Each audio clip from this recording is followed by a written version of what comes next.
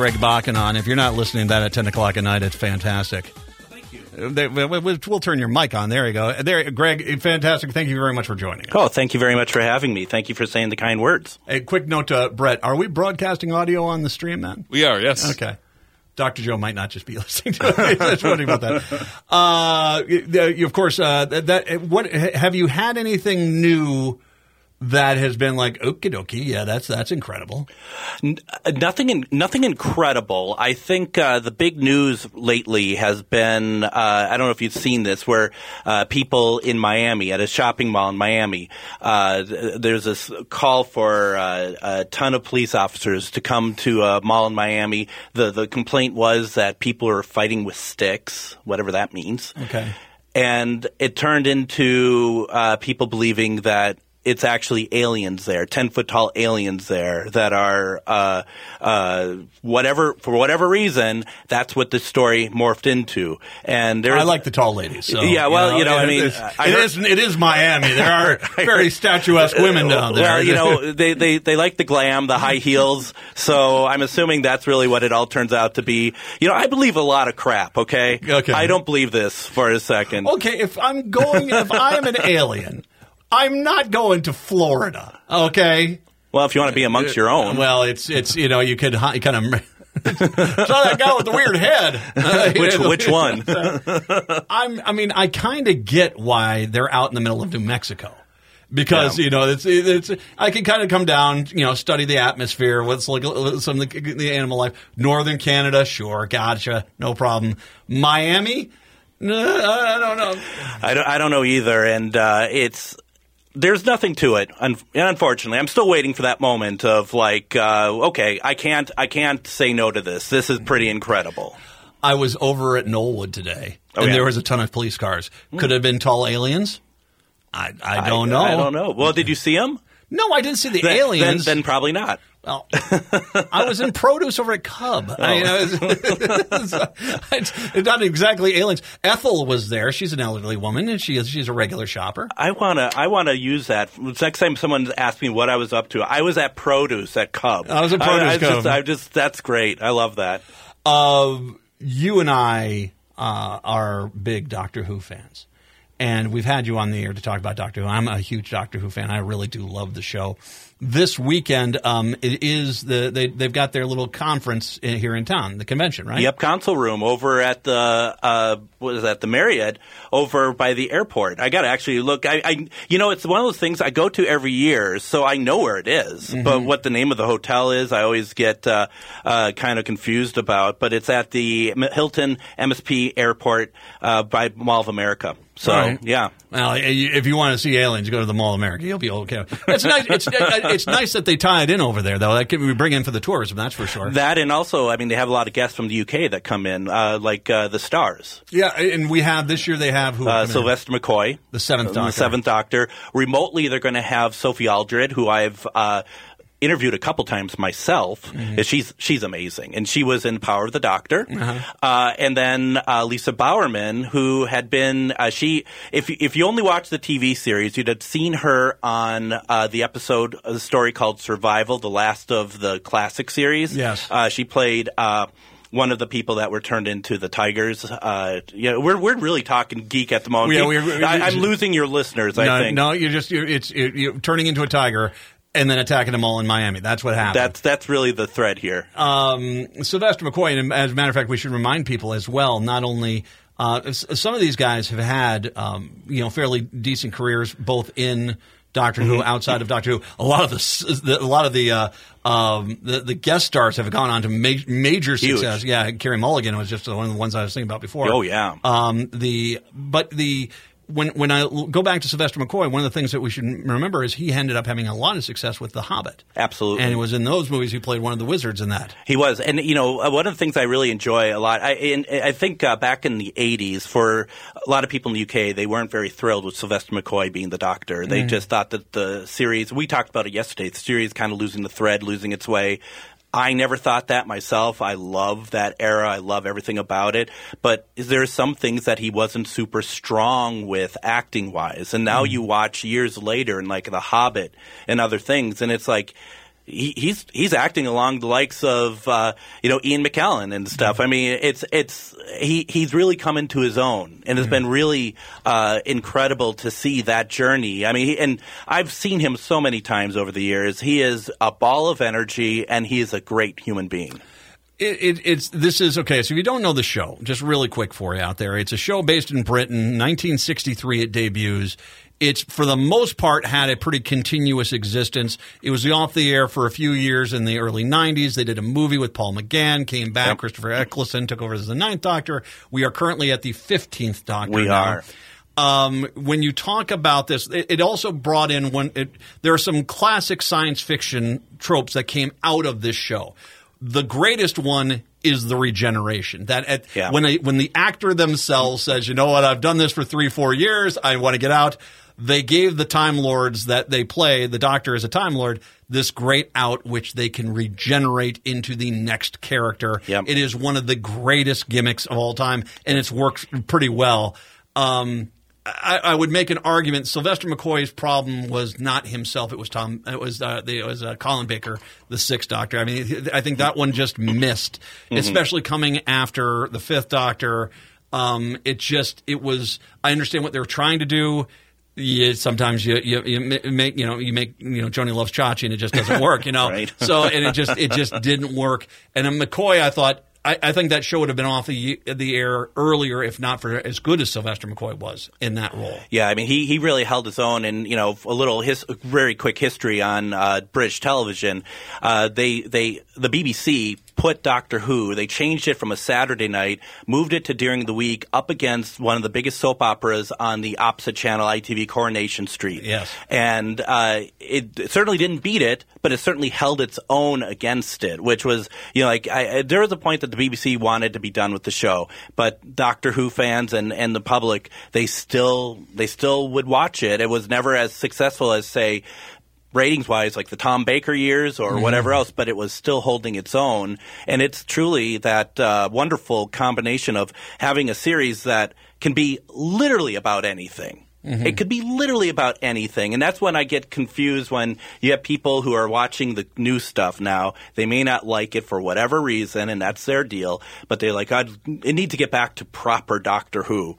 There is no such. You know as well as I do what that's kind of really about. Is that there are people they with Jodie Whittaker, the 13th Doctor, they basically regenerated into the first non-white male Doctor, and I think that there are just it's kind of one of those things that you've got to kind of get over that hump because the entire concept of it equals that, yes, at some point here, it's not going to be a white man if you're going to just regenerate him. Well, and that's just it. I mean, the show is about inclusion. Yes. It's always been. Regardless of people if they want to close their minds to that at that time or not. You think back to a story called The 10th Planet, and there's some astronauts in space. And the head astronaut, he was black, and that's groundbreaking for that period of time. And even the actor who played him, it's just like, I thought that they wanted me to play like some menial role, and they had me as the lead astronaut in space. That's what Doctor Who has always, I think, been at its core. Mm-hmm. And that's what it continues to need to be. And I think it threatens some people when you have someone like in those specials, those Tenet specials, you have Rose, who's a trans person, and that threatens people for whatever reason, and that's their problem because you have this amazing character who, whether they like it or not, we're going to see more of her in some form in the Whoniverse. Well, and it's also kind of the understanding of when they've had the best showrunners of that show, and I think of any show. I mean, we'll go back. Let's go to Star Trek too. I mean, the whole concept of Uhura that was groundbreaking at the time. Was. And the reality is that it was there was someone there, and it looks kind of I hate saying it looks kind of pathetic because it's still the one black person on the show at that point. But at the same time, even putting one on was considered a monumental task. And so the fact that the better showrunners of Doctor Who kind of at times sat back and said, well, if we're talking about the future, what is the future? And I think that's one of the great things about the show is it goes back in time. It does history things, but it also does great solid science fiction, and I think it's been fantastic. So, and once again, for people out there that are or may not be a Doctor Who fan, I encourage you to go watch it. I think it's good. It's now streaming on Disney Plus here in the United States, which I think is a huge deal. The fact that it's now being included in a major streaming service. I mean, the BBC America was carrying it here for a while.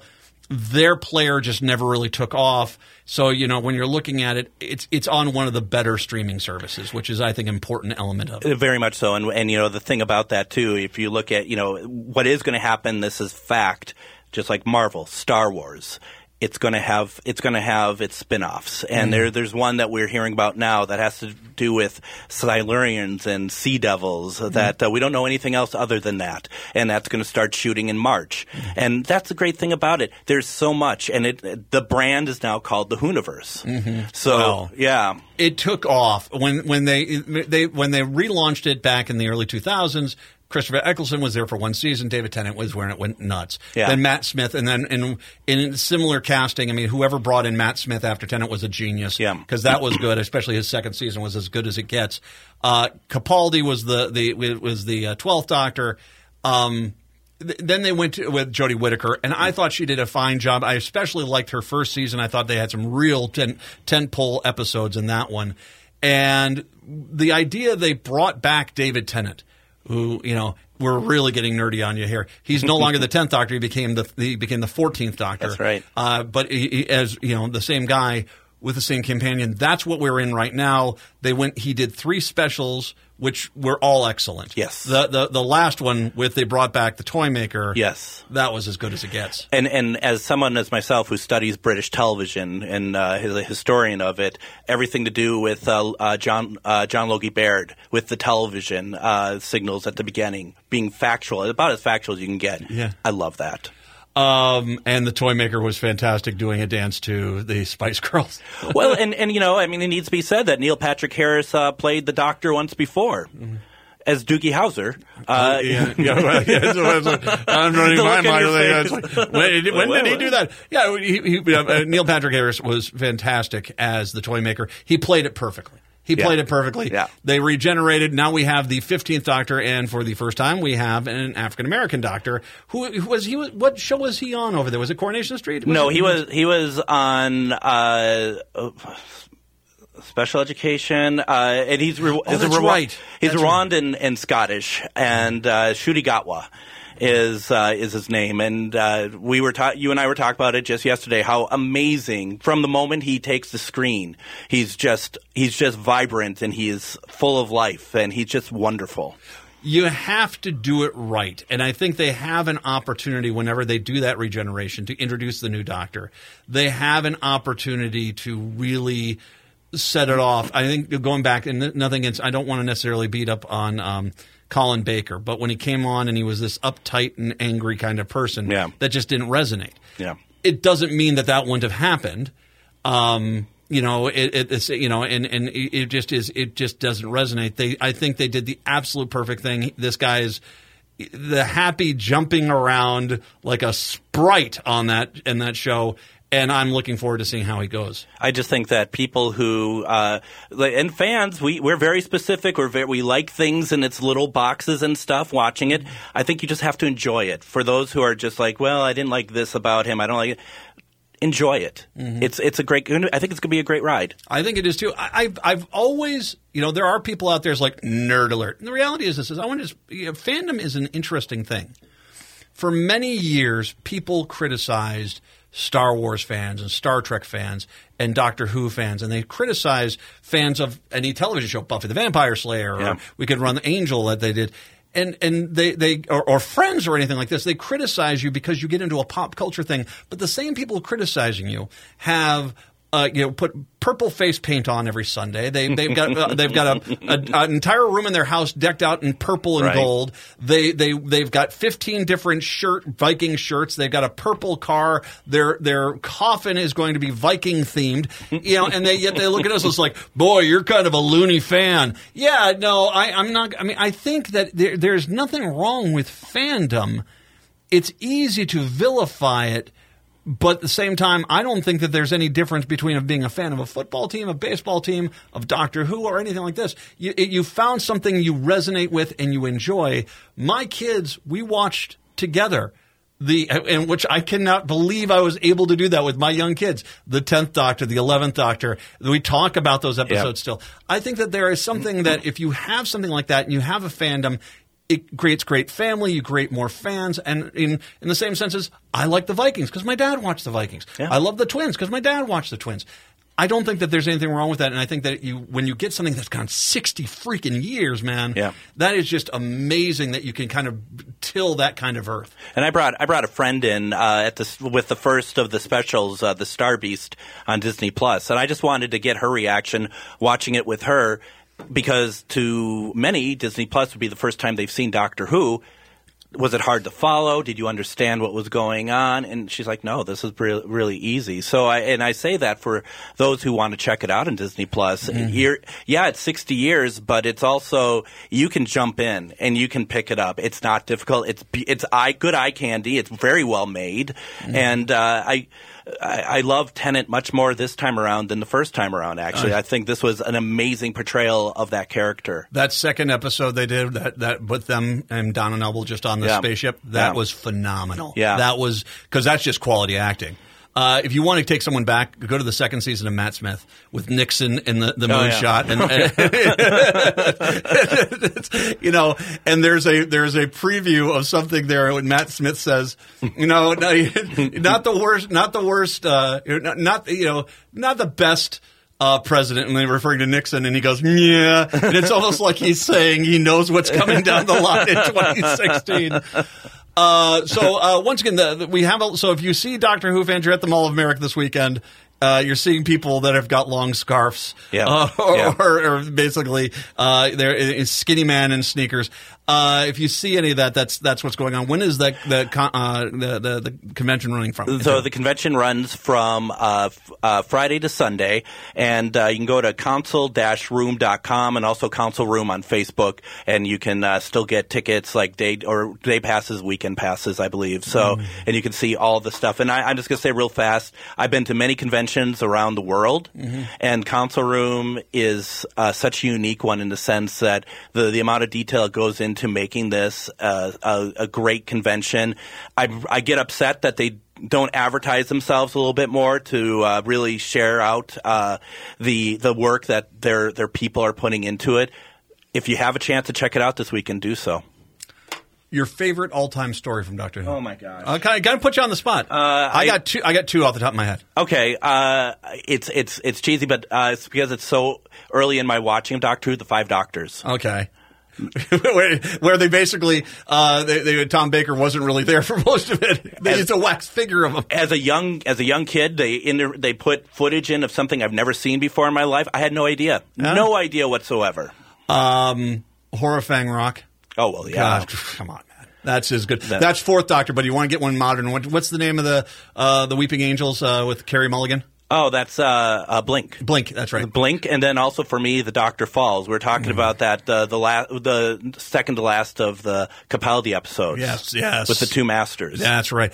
If you get the chance, watch Blink because if for no other reason, it will help you understand the entire time travel issue with this because no other episode kind of lays it out better for you, especially considering from Carey Mulligan, who is going to get nominated for another Oscar this year for Maestro. She is magnificent as all of us trying to figure out what the heck is this all about. That Blink is a brilliant episode. It's lovely. Absolutely. Yeah. Thank you. And once again, what do you got on tonight? I have on Debbie Romero. She's going to do one question reading. She's a evidential psychic. Okay. It's going to be fun. Alrighty. Nothing about 10. I mean, heck, if they're 10-foot tall supermodels running around Miami, I think you and I need to take our shows on the road to Miami. Right. I'm going to go back upstairs, talk to Chad about it. So we might be live on the road here soon. Greg Bakun, GhostBox Radio tonight. Make sure you're here for that. Let's take a break, wrap up the show when we do return. It is the Matt McNeil Show right here on AM 950.